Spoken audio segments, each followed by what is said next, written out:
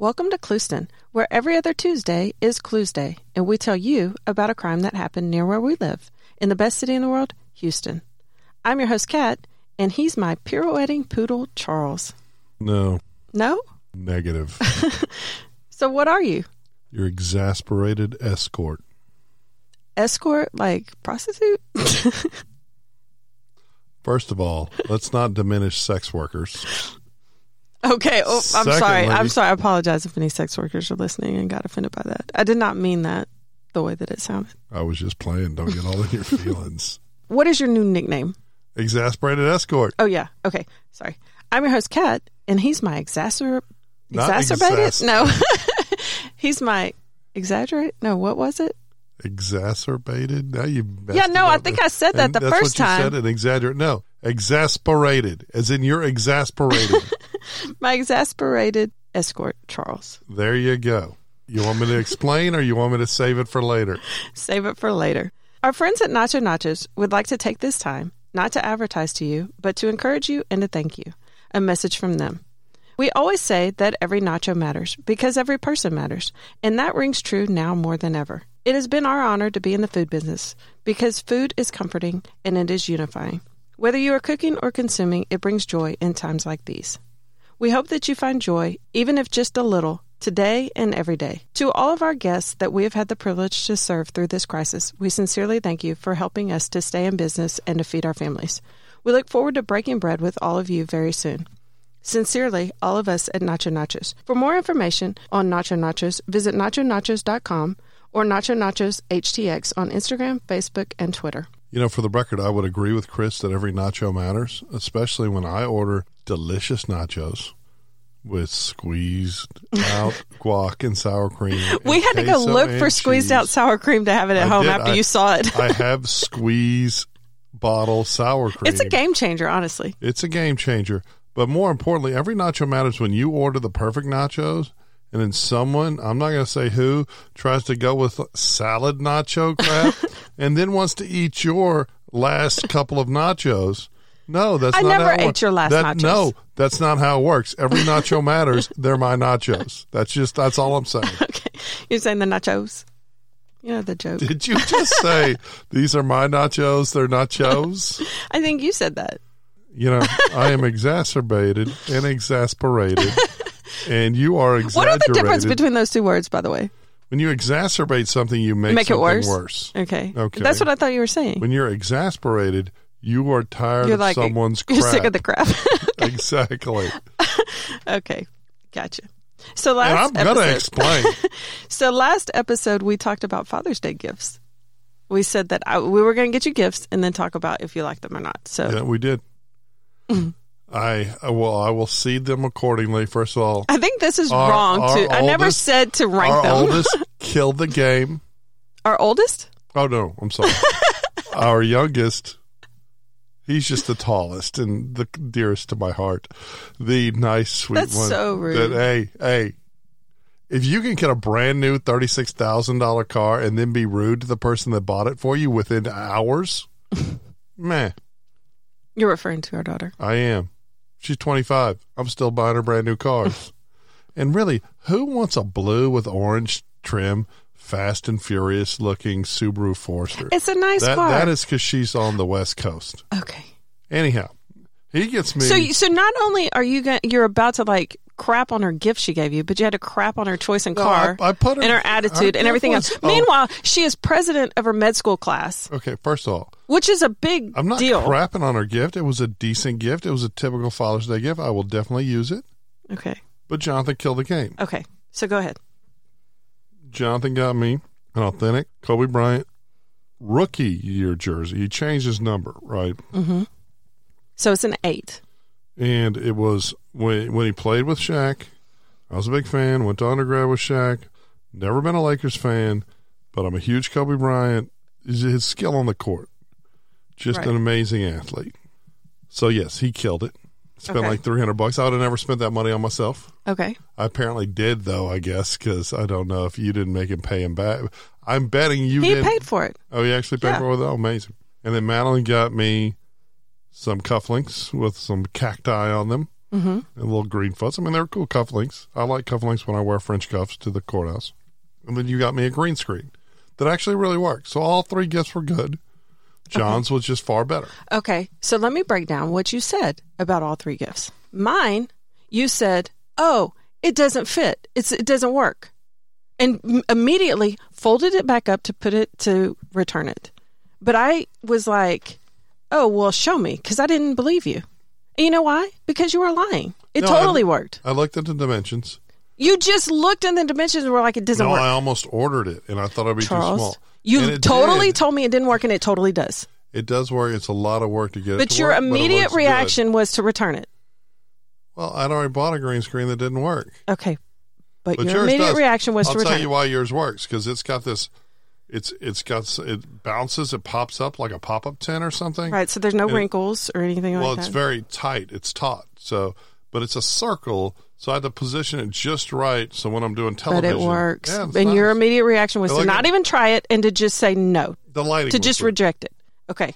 Number 2, the cufflinks. Your first reaction was, I don't wear French cuff shirts anymore. Well, I do, just not as often. But that was your first instinct. Honestly, because I broke all my cufflinks. Okay, but that was your first instinct. The jersey, the awesome $300 jersey. What did you say about it? I said it was too expensive. No. You said, yeah, it's nice. I'll wear it to the beach. That's where I wear jerseys. So when are we going to go to the beach? We have not been to the beach since Jamaica. And in Jamaica, which was like a year and a half ago. The only thing I wore all week, I was wearing my Olajuwon jerseys. But this jersey would be cool under, like, if you wear a black T-shirt under it and you wear your zero chain. No, I don't do that. That's not. I'm a 48-year-old white guy. But it would look cool on you. No, I would look like a 48-year-old white guy trying too hard. Okay, but you're going to wait until you go to the beach. You're never going to wear the cufflinks, and you only did the green screen in protest. I'm going to wear the cufflinks. I do have several. I have tons of French cuff shirts left. It's just during the pandemic, instead of doing the whole lawyer dress up with the boots and the slacks, I've been getting away with a lot of very nice tennis shoes, jeans, a sport coat, and a regular shirt, no tie. When I'm back to having to dress all the way up like a lawyer, I'll be back on that. Okay, I'm just saying your first instinct was to not like them. That's not true. It is true. It's not. Okay, well, we'll agree to disagree. A lot of time. I know, and I don't like doing this. Okay. Take that part out. No. You're exasperating. Okay. And I haven't even got to it yet. Okay, let's get to the episode. We're probably boring everybody. Today's episode is about Gail and Sheila Muse, and it's called Muse Clues. Oh, that's cute. You like it? I really struggled with coming up with a name for this one. Muse Clues. Mm-hmm. Our kids, they love the Blues Clues. They did. Was it both of them, or was it just Jonathan? I think it was, I know Madeline definitely liked it, but I think it was both. Well, I knew Jonathan definitely liked it. Okay, well, we both know our kids definitely liked it. He was a big fan of Steve. We're really boring people. And then Steve left to go pursue a career in adult music, and guess what happened? Adult music? No, not. Iron Chick Marrow. You've got problems. No, to be a grown-up artist instead of making kids' TV and kids' songs. And it went nowhere. Sometimes you got to realize... You got to grasp the ring? Well, that's what I think he was trying to do. He wasn't happy with being an internationally famous children's star. I don't know, it's kind of sad. Okay. On Thursday, May 7th, 2009, 37-year-old Donald Coffey, along with his family and friends, went on a bouncy ride in 2 SUVs, a Jeep, and we're going to call the second vehicle a Tahoe, because that's what it was in the first article that I saw, although I read one that said it was a Blazer and another a Ford. They drove through an area that is known as River Bottom, in the Westlake subdivision of Dayton, Texas. I think subdivision is being generous. I agree. Down the rutted and potholed dirt roads to a levee that encircles a fishing lake near the Trinity River. Once there, they swam and took the kids off-roading in the Jeep. Wait, first of all, fishing lake means swamp, apparently. They swam in that? Yeah. What do you mean swamp? It was swampy and nasty. Well, we didn't Clearly, there were alligators. We were riding there. Go ahead. Okay. And took the kids off-roading in the Jeep, which had 38-inch wheels. Are those big wheels? 38-inch tires, I imagine. And yes, it was very large. Wheels. No. If it was a 38-inch wheel itself, it'd be one of those giant, like, Tonka truck. Only in Atlanta do they drive those, and they don't. Those are 30-inch. Okay, well, it said 38-inch wheels. 38-inch mudding tires, and that's a lot of fun. There's nothing like getting in a couple of, lift kit Jeep, and it's probably an old K5 Blazer with a lift kit, which is, not the S10 Blazer that people are familiar with, but the big ones, and from the late 70s. Probably a good time. So around 9 p.m., they decided to head back home. Donald was in the Jeep along with his son, Donald Jr., his friend, 30-year-old Patrick Kamek, and Patrick's 3-year-old son. The Tahoe was driven by Patrick's wife, Cindy Nelton. Donald's wife, Becky Coffey, was in the passenger seat, and Becky and Donald's daughter, Destiny, and an 11-year-old family friend named Cody were in the back seat. On the way, the Jeep stopped so that one or both of the children could relieve themselves on the roadside. They stopped in front of the wrong house. In the darkness, they heard a woman's voice yelling at them, "Y'all need to get them effing vehicles off of my property," followed immediately by a gunshot blast. The Tahoe was the first hit, blowing out one of the windows. Cindy, who never saw the shooter, said that she stomped on the gas and screamed, "We've got kids in this vehicle. Y'all need to stop shooting." A second shot came in reply, so she sped to the safety of a nearby bridge. Becky opened the door of the Tahoe to get out, and when she did, the overhead light came on, and she could see that her 5-year-old daughter, Destiny, was covered in blood in the back seat. Oh, my God. Yeah. She screamed, "Mama, they shot me. Mommy, they shot me." Cindy rushed Destiny to the nearby Westlake fire station, while Becky frantically searched for the others on foot. 3 of them had been hit as well. Fire Chief Laura Cowan said it was chaos. We had 4 ambulances and 2 Life Flight helicopters involved. She said that residents go to the levee frequently to ride four-wheelers, and that one of her sons was actually supposed to ride with the Coffeys that day, but had to decline because of a Boy Scout event. It was senseless.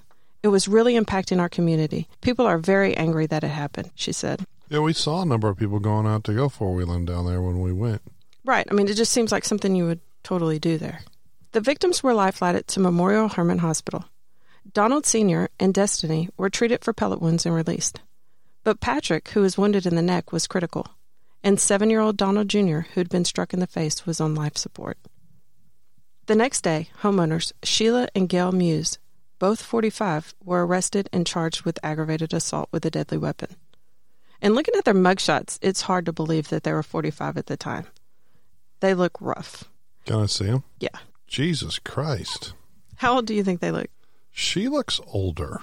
I thought so too. But I think they both look older than 45. Meth dehydrated. He looks like a Confederate war private who's been in the mud and horse crap and has got infected with some sort of hepatitis and is slowly dying oh my God. from the disease.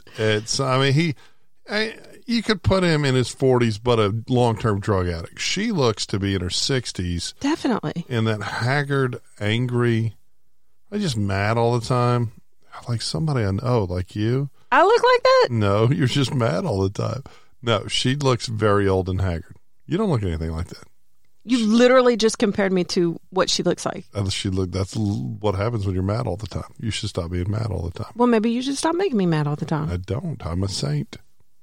These are lies, and you're rude. Okay. That was really rude. I didn't say you looked like her. You did. You actually did. We can play it back. Yeah, we can. Okay. You said she looks like you, basically. No, I said she looks like she's been mad all the time. And I made a like reference. You. Okay, go ahead. He looks like he has a lot of hair for a 45-year-old. Yeah, I have a beautifully bald head. So, and their house looked the size and shape of a shipping container. Well, now that was a segue. And if anyone else is thinking about building a home on stilts out of a shipping container at the back of a swamp in Dayton, Texas, I've got just the guy for you. But not just those. If you want to build any type of home and office space for your small business, Offshore Workforce Living Solutions, I don't really know what an offshore workforce living solution is. Tool rooms, fireworks stands, hunting blinds, a bar to drink in, a bathroom for your pool, outdoor kitchens, a man cave, a she shed, or almost any type of structure you need to call JR Specialty of Hoffman, Texas first. JR Specialty builds custom intermodal homes from shipping containers. These containers are originally designed to be stacked on cargo ships and take beatings without damaging anything inside. JR Specialty transforms containers into all types of safe and sturdy buildings that are built to last. Easy to relocate and leave behind a smaller footprint with fewer resources being wasted. Not only will you be saving money, you will be saving the environment too. Your affordable shipping container building is just one phone call away. Call 832-457-1082 or go to jrspecialty.com to get them started on building the home, office, hunting lodge, vacation cabin, or storage unit of your dreams right away. So their house, I believe, was located at 61 PR 4421 in Dayton. And we tried to go there. Yeah, we did.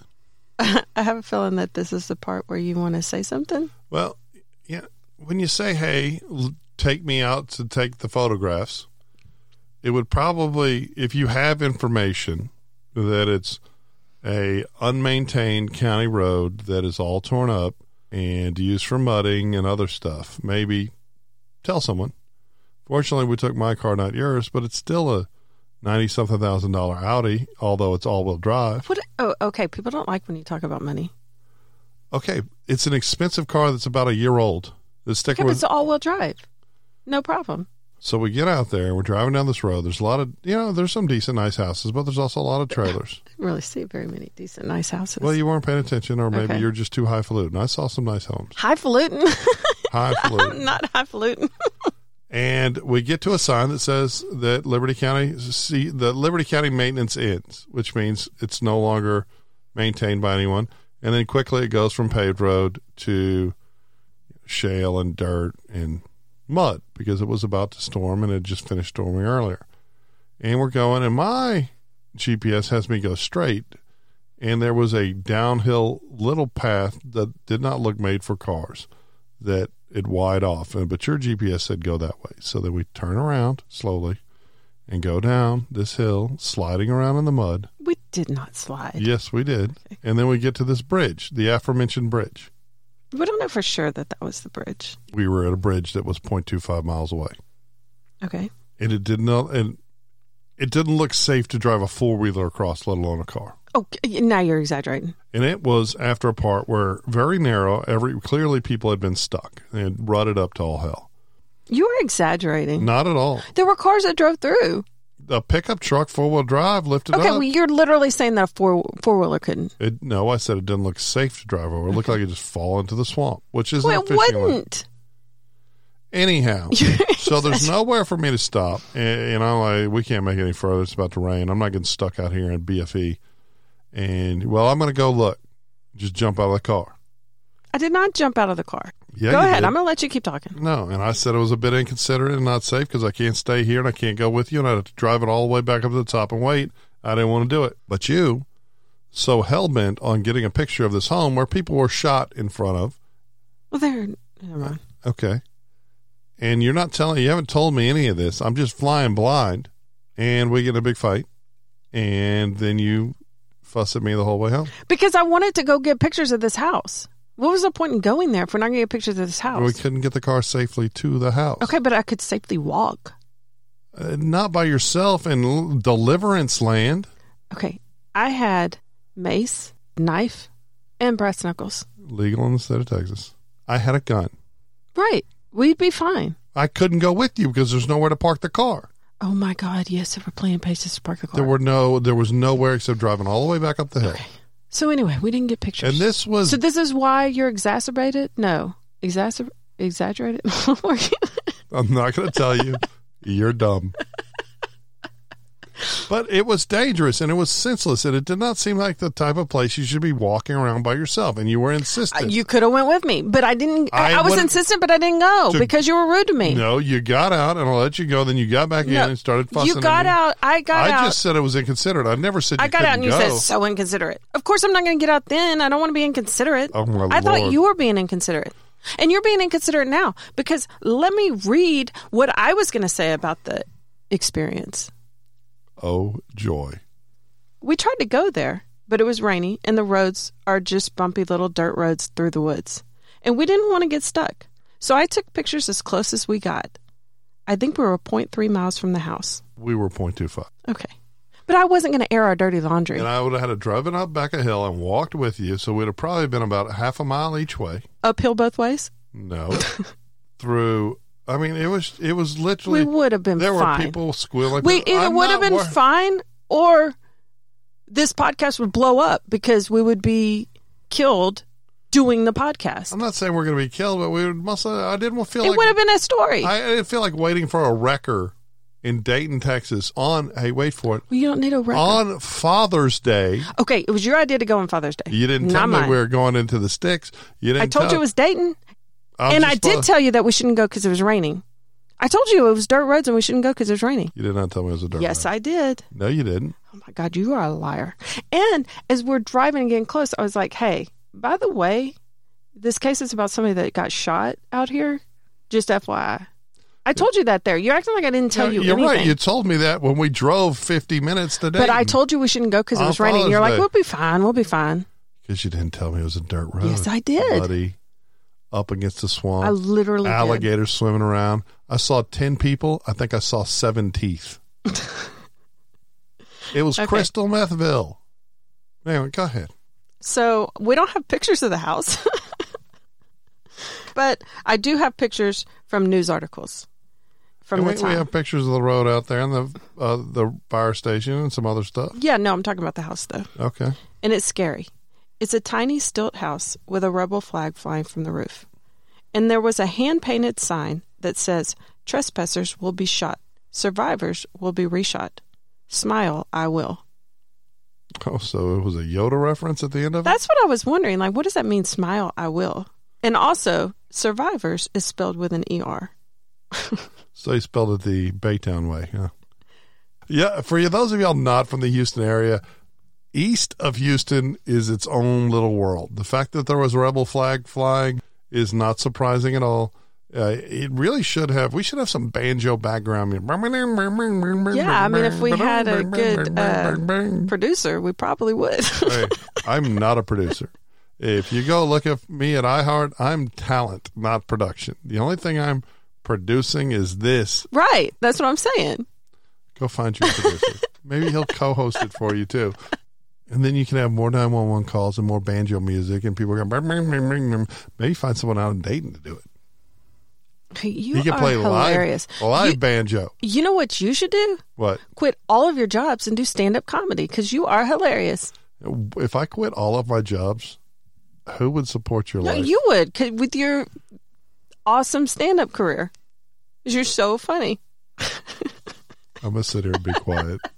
We're arguing way too much. Can you sit here and not be rude? Yeah, we are arguing because you keep being rude to me. Okay, sure. Okay, we got to take all this out. Please proceed. It's not even funny. Seriously. You're the one laughing. Okay, so they weren't laughing, though. They weren't kidding. I'm sorry. I don't want to make light of this. This sounds absolutely horrible. So what happened? So everyone made it to the hospital? The couple had yes. We already did that part. Okay. The couple had taken turns firing at least one shot each from a 12-gauge shotgun at the vehicles. They took turns? Yes. Apparently the wife took a shot and then handed it to the husband and he took a shot. Well, I'm real guilty. Jeffro, what's his name again? Gail. I'm real guilty, Gail. Why don't you have a shot at this here shotgun? Get you. She's got that crystal meth voice. I would imagine. Why don't you get you a shot, too? They're on your property. So after the shooting, Sheila jumped on her four-wheeler and circled the Jeep, yelling and flashing her headlights on it. She then called 911 to report that there were people in a jacked-up four-wheel automobile destroying the nearby levees, and that she shot them.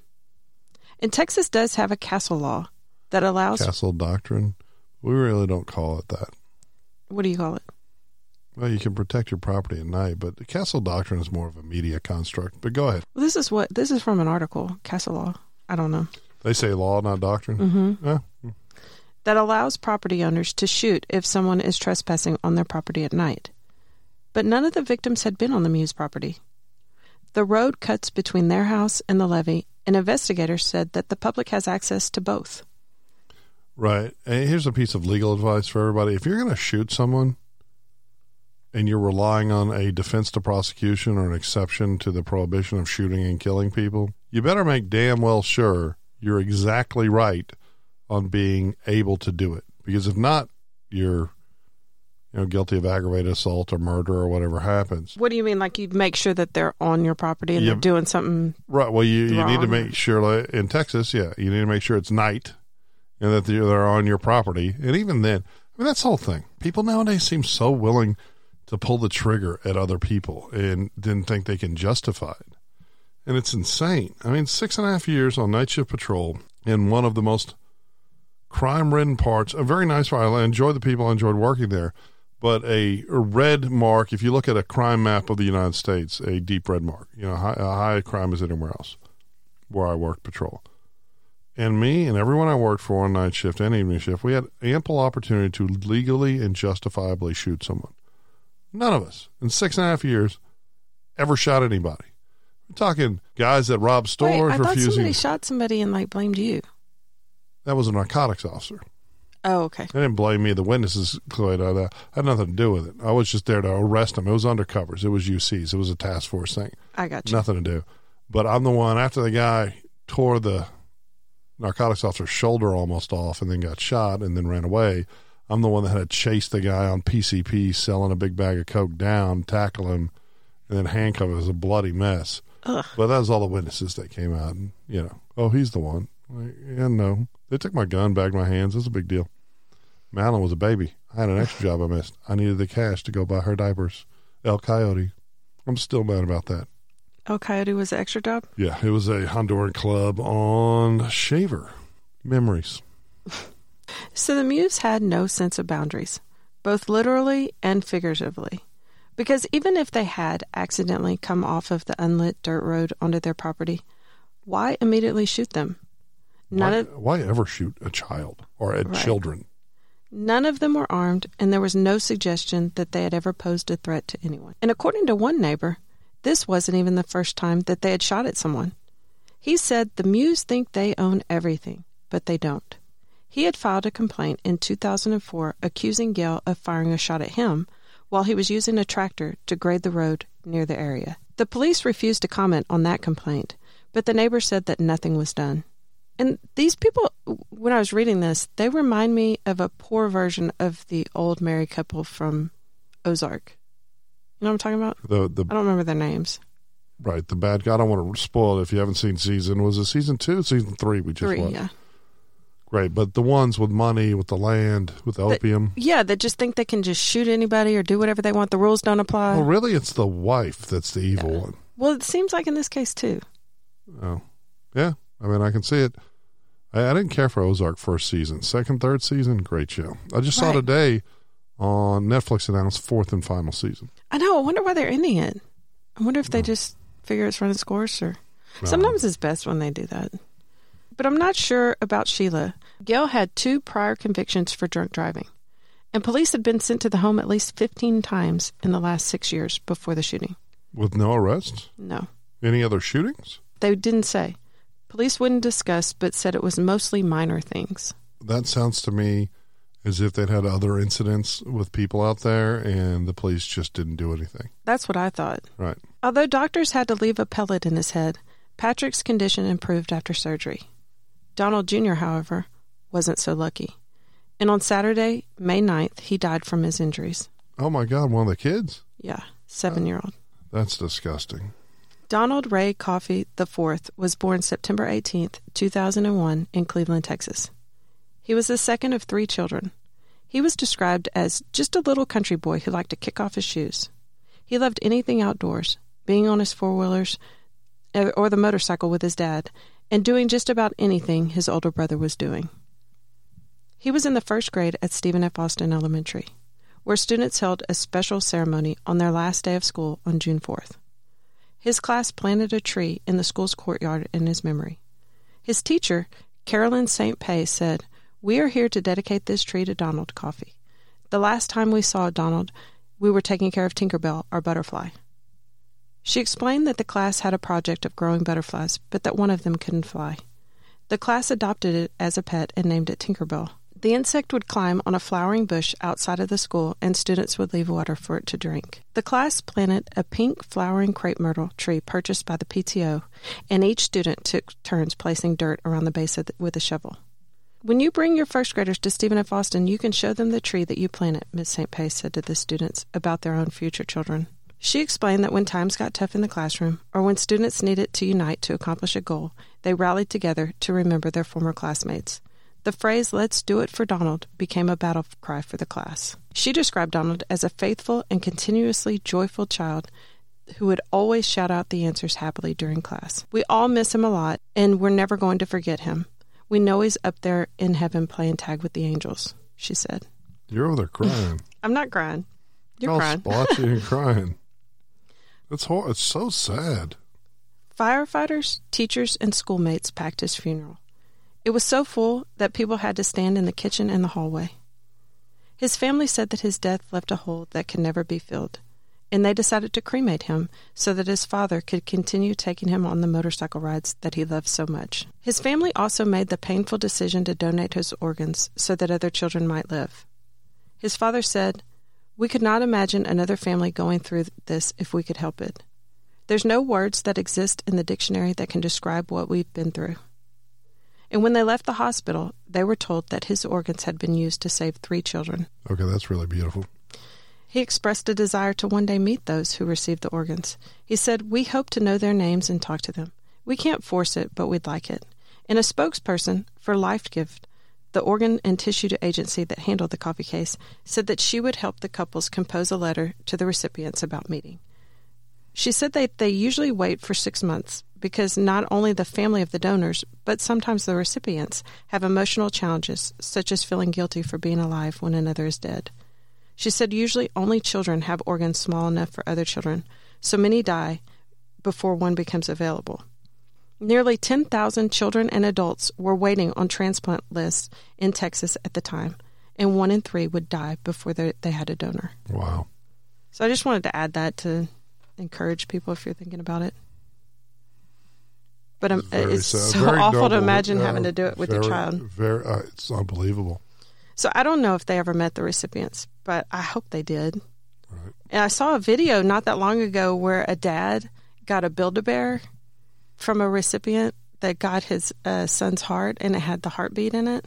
Jesus. I know, it was so sad, but it was so sweet, too. It was just very touching. Made me think of that. Donald Sr. struggled to understand why the shooting had even happened. He knew the Muse. In the past, he said he had given 4-wheel rides to their youngest son. Wait, what? Yeah, he knew them. So the dad of the kid that was murdered knew the family and had brought their child on a 4-wheel ride with them? Yes. That's how common that it was to go riding on the levees. He had also had several friendly conversations with them, including one with Sheila and her oldest son, 2 hours before the shooting. Wait, that night? Yes. Like, makes no sense. And during his unimaginable grief, his thoughts turned to the Muse children. They attended the same school district as his 2 surviving children. He checked in on the boys' welfare and learned that they were at their grandmother's home in another town. He said, "I didn't want anybody to bother them or pick on them. They're not responsible for this." So he checked on their children? Yes, after she killed his child, or they killed his child. Wow. Dayton Superintendent Greg Heyman was surprised by the coffee's concern and called it an amazing expression of love in the face of insurmountable loss. It just shows you there's a real dividing line between good people and bad people in this world. Very true.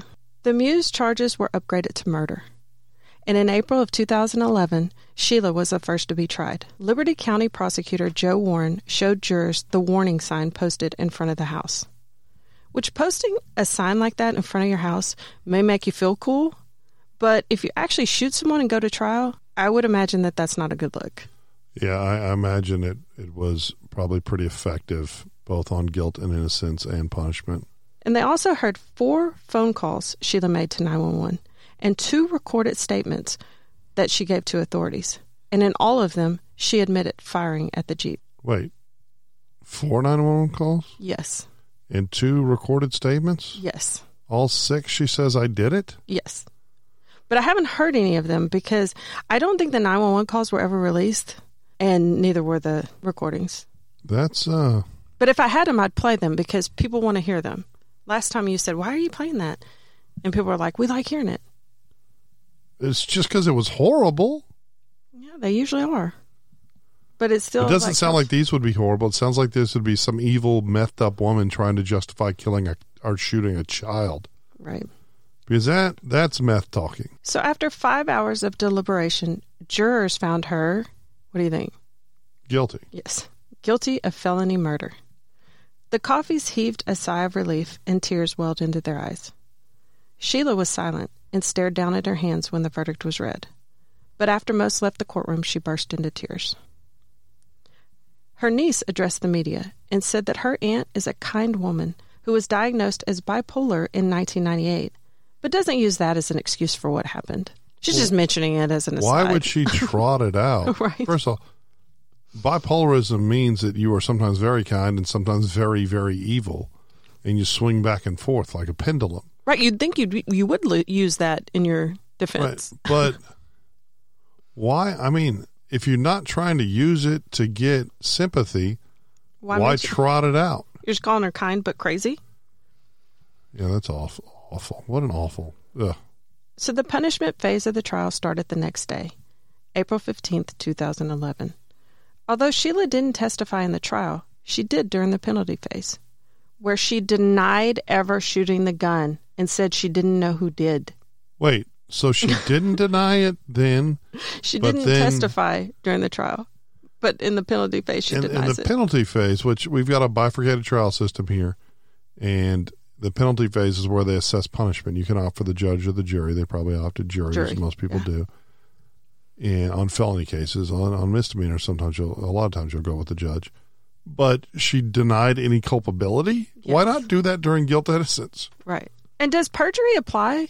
Right, but if you're been found guilty of murder, they're not going to go through perjury. Okay. I mean, they could, but what's the point? She said there's no excuse. There's no reason why it should have happened. And when prosecutors asked what she felt about Donald Jr.'s death, she replied, I have no idea why it even happened. I'm not sure why it happened.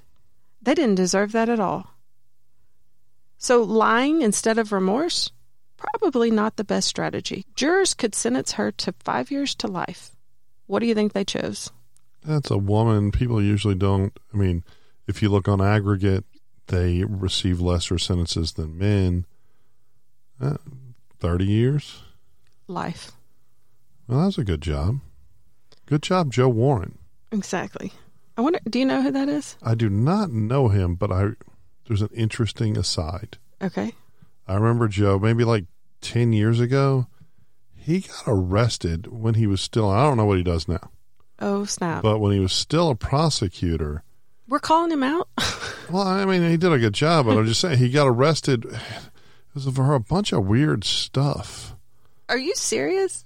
Not like creepy stuff, but it was like witness tampering and deadly conduct and threats. And I don't know what happened on the case. Does he live in Dayton too? It's just wilding out in Dayton. But here, I just found an article real quick. Okay, go for it. I knew when you said the name, it was nagging at me. So the arrest report, his boxer breed dog was attacked and killed by his neighbor's 2 pit bulls. Well, now I'm not. Okay, yeah, I'd be mad too. That dug a hole under a fence to gain access to his yard. And killed his dog. Yeah. And boxers are usually nice. Warren then threatened to kill the dog in order to keep his dog safe. Why was he even arrested? See, you see the headline and you think about, I know, I've heard of that guy. And then you forget about it. And now you read it. Well, good for him. If they killed my dog? Right. And they got into his yard? I'd take it all back. I should have read the whole thing. Someone gets under your fence. Somebody raises pit bulls, gets under your fence, and you have some precious dog of yours, and it mauls them to death. Don't you want to kill those dogs? I want to shoot somebody. Well, I'm saying if he was him, did the neighbors even do anything? Did they even replace the dog or? I don't know. I bet those charges didn't go anywhere. That's why I can't believe We shouldn't even be calling him out for that. No, we should be applauding him. So 2 rounds of applause for Joe Warren. Wait, so what did he do? He just threatened to kill those dogs and got arrested? I think he probably lost his cool because he was upset about his. I couldn't imagine if a dog mauled your dog to death. Oh, my God. I would have to keep weapons away from you. I can't even. I don't even talk like that. All right, go ahead. Gay, 2 rounds of applause for Joe Warren. I just knew he'd been arrested. It's weird for a DA to get arrested. So you remembered it because of that, but then didn't remember the story. I mean, I hear horrible stories all the time, so I just go on. Okay. But I'm glad we vindicated him. Yeah. And so validated is he still him. Or we don't know. I don't know. Okay, so afterwards, many members of the jury were in tears and hugged the Coffey family on the way out of the courtroom. Donald Coffey Sr. thanked the jurors and everyone who was part of the investigation for their hard work. His wife, Becky, said that she did not expect a sentence of life in prison, but was glad with the decision. That night, people gathered in the neighborhood where the shooting happened to celebrate Sheila's sentencing. Wait, what? Yeah, they had like a celebration. Like a hoedown? It sounds like. What's wrong? What's wrong with these people out there? Well, I think they were glad that she got a life sentence. But you don't go to the murder site. Yeah, it seems a little creepy. And have a party. I'm not sure how many people went to the party or what happened, but apparently there was some sort of a disturbance or an altercation that scared a 15-year-old runaway named Charlie Gore. She left the party on foot around 1:30 a.m. The next morning, a man who lived about a half mile from where the party was, when he discovered her body in a muddy roadside ditch. Wait, the 15-year-old runaway's dead now? Yes. Captain Rex Evans of the Liberty County Sheriff's Office said that a vehicle had swerved off the road to hit her and never stopped. Intentionally? Evidence at the scene led investigators to believe that it was intentional. And, I mean, Dayton must be like the smallest town in the world because everybody knows everybody. Remember, like, the Coffeys knew the Muse, the fire department chief knew the Muse, knew the Coffeys. Right. They're probably all related. So Captain Rex Evans knew Charlie. According to him, she was a good girl with a good heart who enjoyed collecting seashells and flowers. Oh, Jesus. And when he looked inside the pockets of her school letter jacket, there were crumpled flowers, and it broke his heart. He said, "We're asking for anyone with information, anyone who was at the party, who saw vehicles at the party, people who may have witnessed the altercation, anybody who last saw her at the party to contact us." Charlie Ray Gore was born June 12, 1995, to Charles and Candy Gore. She had a brother and 2 sisters, one of which preceded her in death. She was a sophomore at Dayton High School, where she was loved by all of her teachers and fellow students. She loved animals and taking care of children. She was active in the Girl Scouts and was a good-hearted person who was always willing to help out. She had big, beautiful eyes and a beautiful smile. That's right, another murder. And it was tied to Donald Jr.'s murder in more ways than one. Wow. Tips led investigators to 2 other partygoers, Michael Lincolnholder and Cindy Nelton. Does that name sound familiar to you? Michael or Cindy? Cindy. Was there a Cindy at the beginning of the story? Yes. One of the passengers? No. It should sound familiar, because she was the one who was driving the Tahoe. She was one of the people driving one of the other vehicles? Yes, on the night of the shooting. You know, Patrick's wife. Well, they got a divorce, and apparently she started dating Michael. And detectives said that Cindy was a passenger in the car when he ran over Charlie. They were caught removing the license plates from Michael's gray Hyundai Sonata, which had extensive front-end damage. So did they establish a motive why he did it on purpose, or what happened? That I'm not really sure.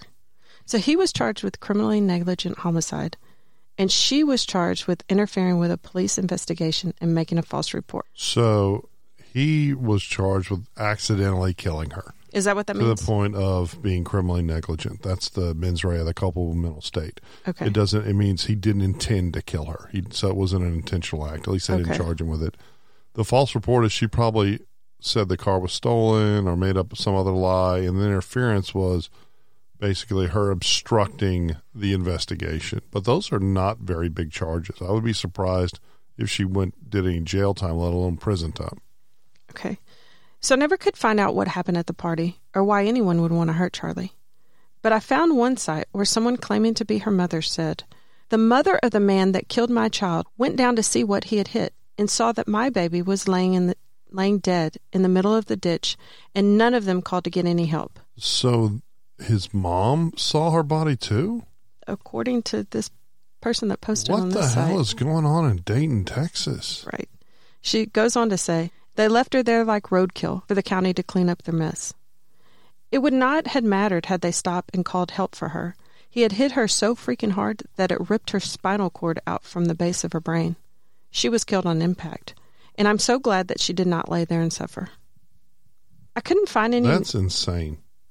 So he Isn't must have it been awful? flying down that little bitty dirt road. Right. Blacked out or not paying attention. Because if you're walking, you're down a road, you're just walking. Mm-hmm. He must have been drunk. That's what I think. I couldn't find any articles about the trial, but a site called Justice for Charlie Gore said that although Michael had extensive criminal history, including convictions for indecency with a child, assault, family violence, evading arrest, and reckless driving, he had only received 5 years for failure to stop and render aid. So I think what happened is that he was drunk driving, but you can't test for that after the fact. Right. No, there's no way to establish it. So he got away with it. He probably done a lot more time than 5 years. 5 years seems insane, but they're both serious offenses. They typically would have charged him with failure to stop and render aid, and I don't know why That's they what he didn't. got. Well, I know that's what he pled to, but remember they Okay. charged him with criminally negligent homicide. Right. I don't know why they are, because it would have been impossible to. Well, I think because it looked like he went off of the road to hit her. I don't think she was hit in the road. Okay, if he went off the road to intentionally hit her, that's just straight murder. Well, maybe they think that he didn't mean to. Like he was driving too fast or something. I don't know, but Lost control. I guess The it whole was hard thing's to horrible, prove. and I will agree with you. 5 years is a slap in the face to the parents of that little girl, and her life is worth more than him doing 5 years in prison. That's Yeah, this whole I bet thing he is- didn't even do 5. what a horrible story. Well, thank you. So I don't know if Cindy was convicted of anything or served any time. I couldn't find anything. And I also couldn't find details about Gail Muse. But one article said he entered a plea of aggravated assault with a deadly weapon Okay, regarding Destiny and was sentenced to 20 years. that would have been the max on ag assault deadly weapon. It still doesn't seem like enough. No, I mean he murdered a child, but I guess they assumed that Sheila made the shot that killed. right, and I don't know. but he would have been equally culpable. You have law of parties; they were both shooting at the crowd. They're both guilty of murder. But what I would assume is that she got lit up for life, And it scared him. And his attorney was, basically, what can we do? And that was and typically in that kind of case, they would have talked to the family and they would have talked to Don Coffey Sr., and he probably agreed to it. It sounds like the man is a saint. I know, right? But the whole thing is this, what a horrible backwards. Just, it's all horrible. People are going to stop listening. If you keep, I guess it's true crime. I always forget when I sit down and do this podcast that whatever story you tell is going to be a horrible one. But it's important to tell their stories. Okay, sure. So his projected release date is May 7th of 2029. Okay. And the site that I saw of hers said that hers is January of 9999, which I guess means she can't get out. But I think that she's eligible for release or for parole in 35 years. Well, I hope those 35 years are awfully unpleasant and she gets her hopes up and then they don't parole her and she's got to live with the horror. I mean, shooting and murdering a little child, it's awful. And then showing no remorse for it at all. Yeah, it's just disgusting. When you basically called the police to brag about it, and then you act like, no, I didn't do it. That's the thing. I don't know who Meth did. doesn't just change your appearance drastically. She clearly has meth face. Are we allowed to say that, I don't know though? What if she didn't? Can they sue us? She's going to sue us from Sue prison? me, please. No, she has meth face. She But it looks also like it. changes the chemistry in your head, and you become more prone to violence and unreasonable, irrational behavior. That's just awful. It really is. So that's it. That's the story of Sheila and Gail Muse. And if you like Clouston, please give us a review at Apple. What is it? Apple Podcasts, yeah. Or anywhere you consume your podcast that allows you to review it. Or subscribe. Why and Subscribe. Sorry. And be sure to check out our Instagram. I'm going to post pictures of that, both ones that we took and other relevant pictures from the crime. And that will also be on, if you put them there, on our Facebook group, which is Clouston Podcast, and Twitter at Clouston Podcast, which I'm not real, what's the word I'm looking for? I don't post a lot there. Yeah, mainly on Instagram. So me, with all the jobs, you're publicly complaining about me not getting stuff on Facebook enough, but you can't post stuff on Twitter. No, I do. I'm just saying I'm not as active. I'm way more active on Instagram. I will literally send you the exact pictures one at a time with the descriptions of them. And all you have to do is copy and paste them. It's very easy. You hurt my feelings. Oh, I'm sorry. I did not mean to hurt your feelings. I'm very sensitive. Are we done? I think we're done unless you want to say anything else. Give her a review. Give her a subscription. It makes her happy.